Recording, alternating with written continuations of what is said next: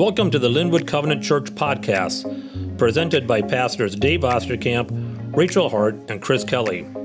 Join us each week as we dive into the timeless wisdom of Scripture, exploring Jesus' message of love, hope, and faith that unites us all. So sit back, relax, and let's get into this week's service. All right, I want you to close your Bibles. Now, that's a weird way to start a sermon, right? You got your attention? What's going on here? But no, you got to close your Bibles. We're going to start with a little quiz. My goal is to not make you feel proud or shameful, depending on how you do in the quiz. Either way is bad. We already sang check your shame at the door, so check your shame at the door. I don't want you to feel proud or shameful, but just want to ask a question that risks both.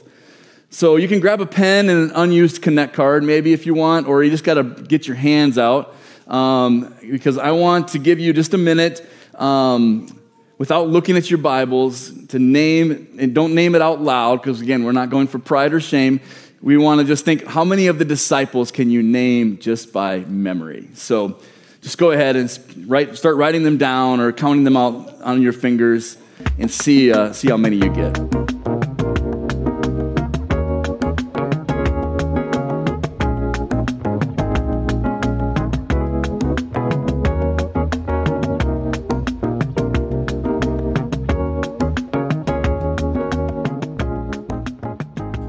So,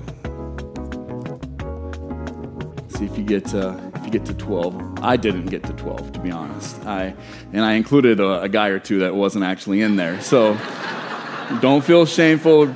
Don't feel proud. If you got 12, you're like, I know more than the pastor. I'm going to a different church where the pastor knows more than me. So, there's a lot of the 12 disciples that we don't hear a lot about. There's a few of the disciples we hear a fair amount about. Why? Well, the story's not really about the disciples, right? The story's about Jesus. And we want to focus on that as we look at this fall about following. What does it mean to be a follower? We've looked at that in general for 3 weeks in September, and now we're looking at different people that followed. So we looked at Barnabas, we looked at the woman Priscilla, and we're going to spend a few weeks with Peter. But there was 12 of them, and I would love to know more about Bartholomew. Did you get Bartholomew? He's in that list. Like, oh, what did you see, Bartholomew? What do you know? And in heaven we can ask those questions, but on earth we don't. And so there's 12 of them, and we're gonna read them. My question is, how many did you get right? And here's the list. In Matthew chapter 10, it's been a little bit of a crazy week, so I don't think these are going to be on the screen. But if you have your Bible, 796. If you go back a few pages to Matthew 10, here's the list. But here's the list in Matthew 10. Simon, who was called Peter, and his brother Andrew, James, son of Zebedee, and his brother John, Philip and Bartholomew, Thomas and Matthew, the tax collector, James, son of Alphaeus, and Thaddeus, Simon the Zealot, and Judas Iscariot are the 12. Now, the list is also in Mark chapter 3. I'm just going to read all three accounts. Mark 3, verse 16. They are listed again. These are the 12 he appointed: Simon, to whom he gave the name Peter; James, son of Zebedee, and his brother John, to whom he gave the name Boanerges, which means sons of thunder; Andrew, Philip, Bartholomew, Matthew, Thomas, James, son of Alphaeus, Thaddeus, Simon the Zealot, and Judas Iscariot, who betrayed him. And then in Luke chapter 6, they are listed as well. And so we'll read Luke 6, verse 14, where it says, Then Jesus, that's Luke 5:14. That's why it's wrong. Luke 6:14. When morning came, he called his disciples to him and chose 12 of them, whom he also designated apostles: Simon, who he named Peter, his brother Andrew, James, John, Philip, and Bartholomew, Matthew, Thomas, James, son of Alphaeus, Simon, who was called the Zealot, Judas, son of James, and Judas Iscariot, who became a traitor. So you'll notice some things. How many of them could you name? I'll be curious to know. When you named them, who came first in your mind? Was it Peter? Maybe it was, maybe it wasn't. We've talked the last few weeks about how important lists are in the Bible, that it's a big deal. Who's listed first and who's listed second. Anytime there's a list in the Bible, it's a big deal. And all 3 times, Peter is listed first. 2 out of the 3 times, Andrew is listed second. It seems because Andrew is his brother. So there were brothers. Mark seems to list it in the order of those closest to Jesus, which, as you read the Gospels, is Peter, James, and John. It's no accident that Judas Iscariot is always listed last. And you'll see Thomas flips in order with Matthew in a couple different ones, which would be interesting to ask. Why did you list it that way? There seems to be maybe some disagreement about Thomas and Matthew. And then Thaddeus appears in 2, but his name is Judas in the 3rd. And why is that? Well, we'll talk about that in Sunday school. That's the teaser for Sunday school after church here. But Peter is listed first in all 3 accounts. Peter becomes the leader of the church, we'll find out. A few things I want you to think about the next few weeks as we discuss Peter was willing to speak first. And his words were often wrong. Peter was willing to take action, and his actions were often somewhat misguided. His words were often wrong, but not always, for sure, not always. And his actions were often misguided, but not completely, by no means not completely. Peter made many mistakes. Peter got many things right, and God placed him as the leader of his church. Think about mistakes. Often we kind of live our life with the goal to avoid mistakes. It drives us to live kind of safe, risk-free lives. In order to make mistakes, you have to be secure in who you are, and you have to be secure in the depth of God's love for you. That if I succeed or fail, I still have a place at God's table. God loves me and cares for me. That the people around me are still going to love me and not just discard me. You have to be secure in who you are and in the depth of God's love for you. And Peter seems to have had that. And when you make mistakes, in order to receive forgiveness, you have to be willing to change your beliefs and your actions. Is Peter willing to change his beliefs and his actions? We'll find out that he does.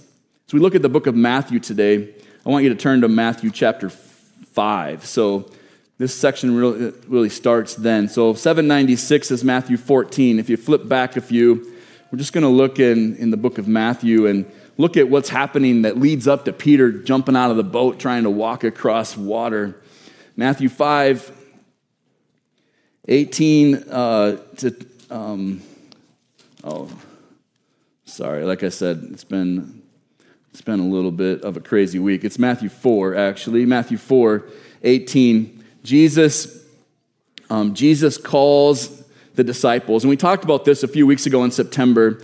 As Jesus was walking beside the Sea of Galilee, so you can picture this, a beautiful lake. Jesus is walking. He saw 2 brothers, Simon called Peter and his brother Andrew, and they were casting a net into the lake, for they were fishermen.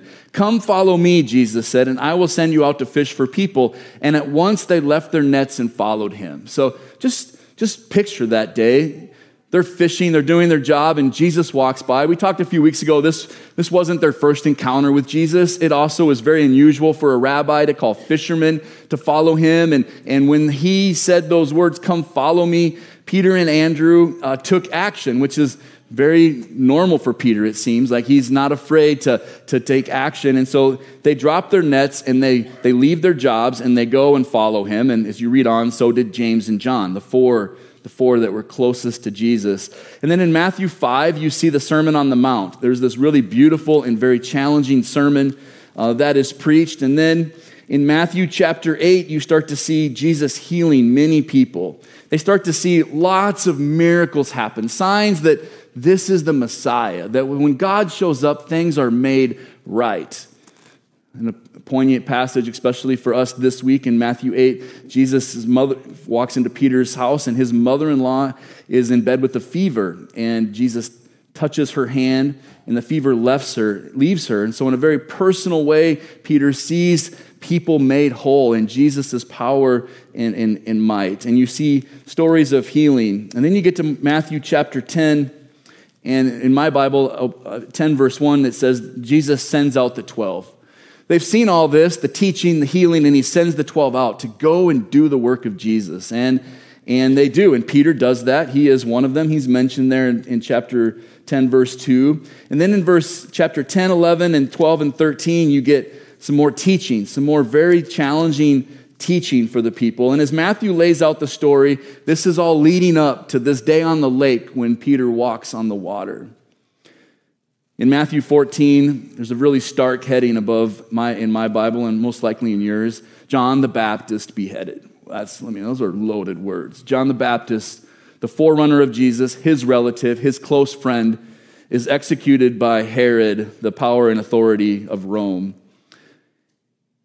And Jesus is moved. This is somebody he knows intimately, and this is really tragic.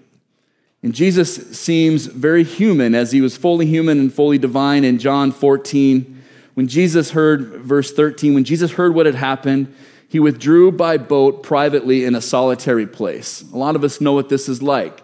You get that gut punch of grief, and you just want to just get away by yourself. Very, very human. Now, Jesus' day wasn't going to go as planned. He wanted to go by himself and just deal with this situation and spend time with his Father God. But when he got to this place, people came, all kinds of people.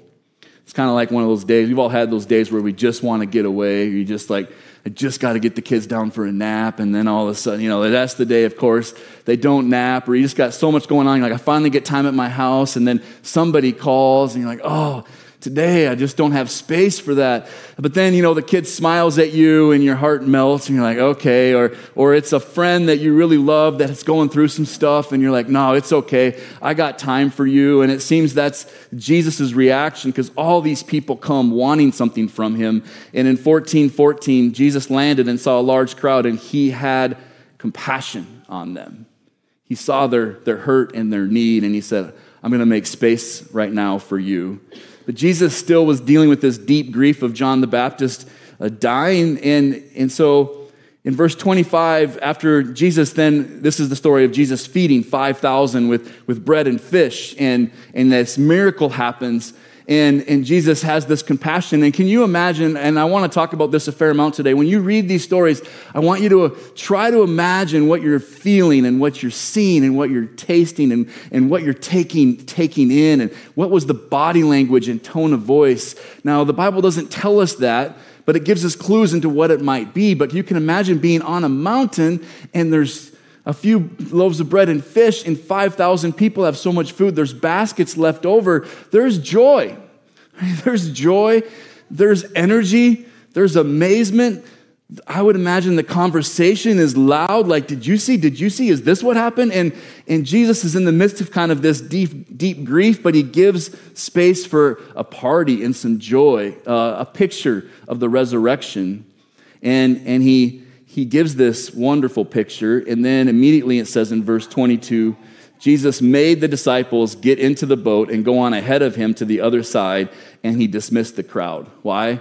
Jesus needed to be by himself. He's still like, I got to deal with the heaviness of what I know happened. And I almost picture it, now I don't know this is just Dave speculating, that he was maybe hoping the crowd would follow the boat, so he made the boys get in the boat. He's like, you guys go now, get in the boat and go.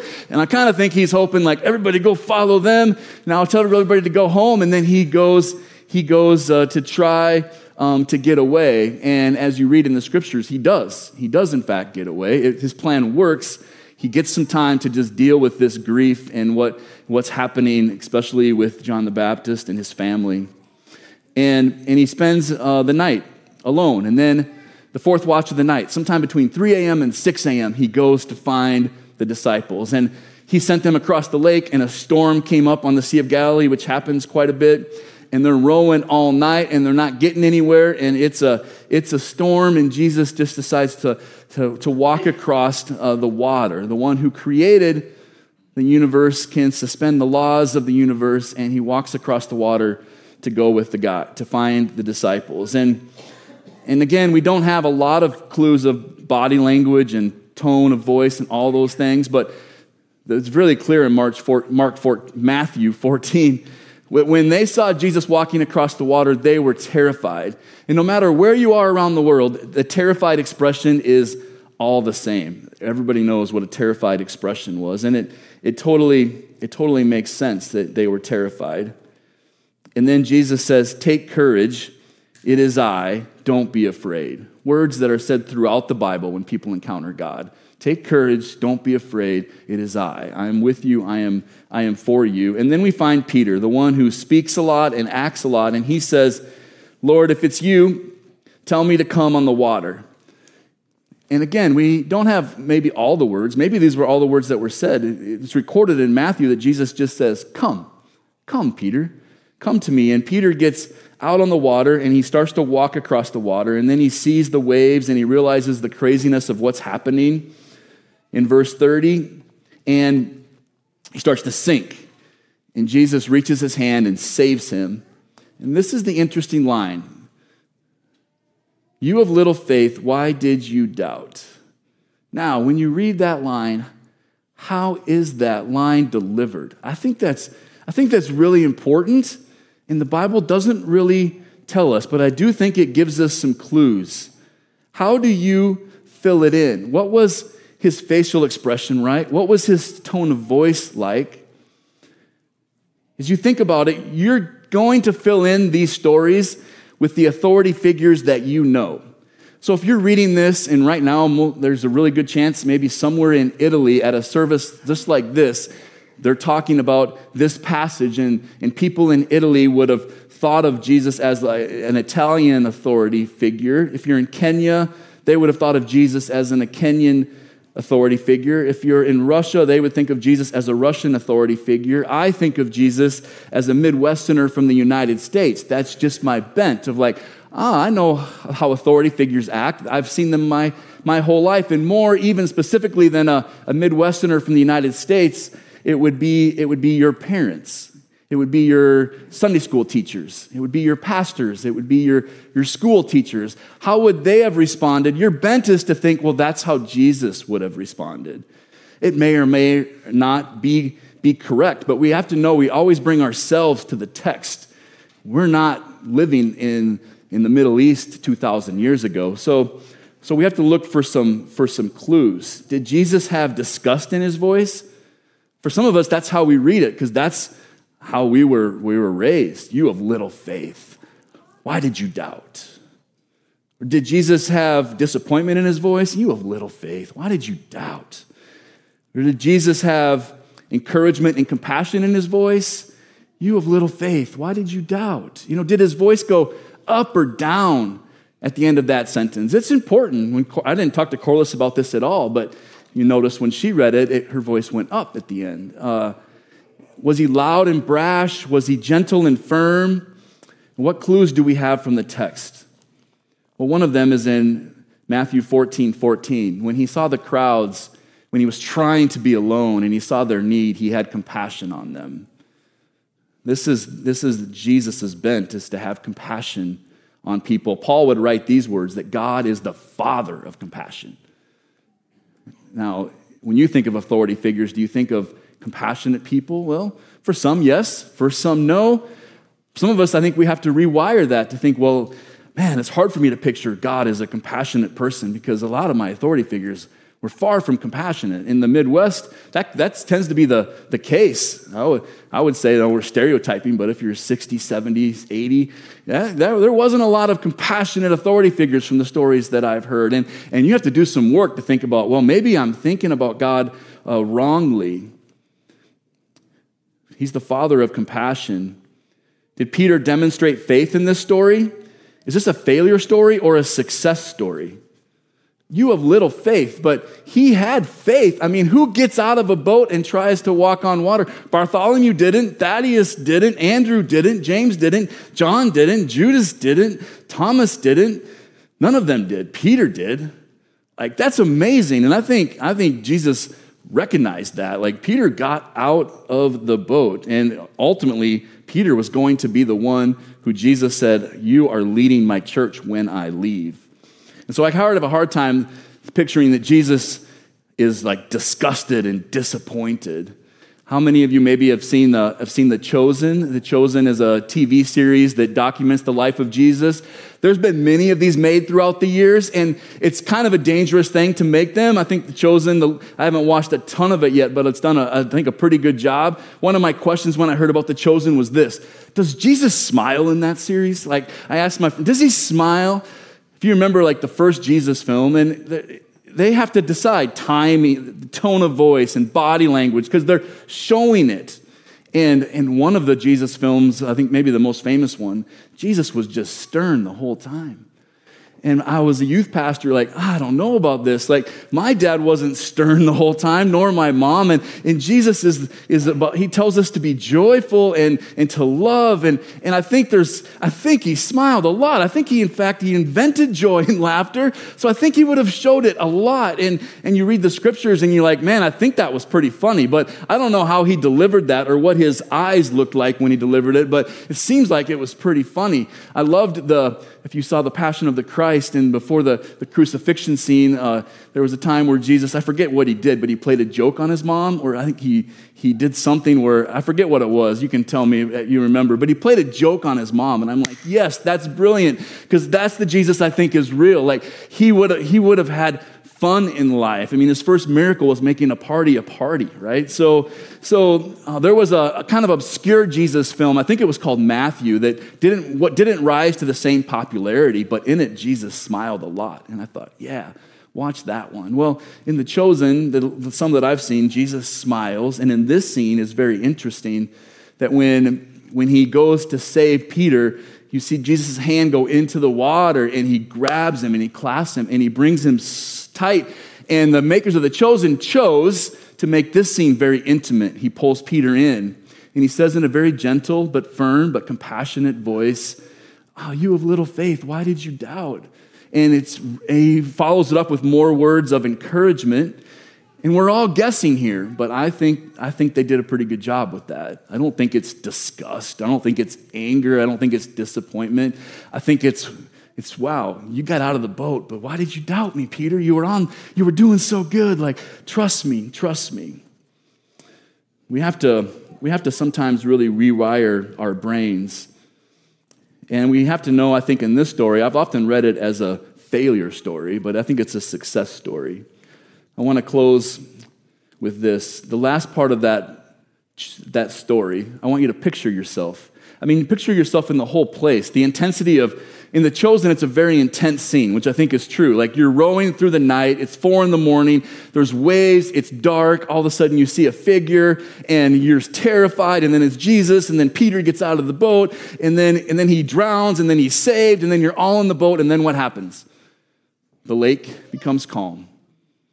And it doesn't say it in the Bible, but you know it's 3 or 4 a.m, the sun comes up, and they're all devoid of sleep. So can you imagine the energy in the boat? Like, what just happened? Like, we saw one in The Chosen, one person says, this is the second greatest thing I saw today, because they just saw 5,000 people get a food with 2 breads and fish. And I imagine the boat, after everything became calm, there was just noise, talking, celebration, joy. And I think Peter really ended up being the hero. Yes, he didn't have enough faith, but he had faith. He got out of the boat.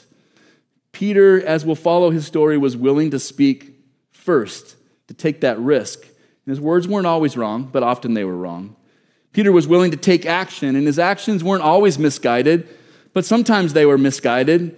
But that's going to happen when you decide to take action. And Peter made a lot of mistakes, and God placed him as the leader of his church. And in order to make mistakes, you have to be secure in the depths of God's love for you. That if you picture God as a stern, mostly angry father, you're going to be hesitant to do anything. But if God is actually the father of compassion that is cheering you on, you're going to be willing to go and try some things and get some things right and get some things wrong. In order to receive forgiveness, we have to be willing to change our beliefs and our actions, and we'll see Peter do that throughout his journey. How How certain are you in the depths of God's love for you? How willing are you to move out of your comfort zone if God calls you to? What has God called you to in the past that has made you nervous? My experience is God's calling to me always makes me nervous. In the past, if you look back, it's okay to acknowledge your mistakes. What did you learn about yourself and about God? And in this season of your life, what might God be calling you to do that maybe is a little bit uncomfortable, but maybe, I got to talk to that neighbor. I haven't volunteered for that yet. It seems like it might stretch me, but I just feel that nudge. I need to do that. If God asks you to get out of the boat, are you ready? Are you convinced that God's mercy and compassion are ready for you? Thank you for listening. We hope today's message inspires you to dig deeper into your own relationship with Christ and apply His words to your world. If you like today's message, feel free to check out Linwood Covenant's other podcasts, including past sermons. If you're looking for something to binge beginning to end, check out First Word, our first podcast series that guides listeners through the book of Mark. You can find all of these wherever podcasts are available. You're also welcome to join us for a full worship service, which streams on YouTube every Sunday morning at 9:30 Central Time. We'll see you next week, and remember, come what may, nothing will separate you from the love of Christ.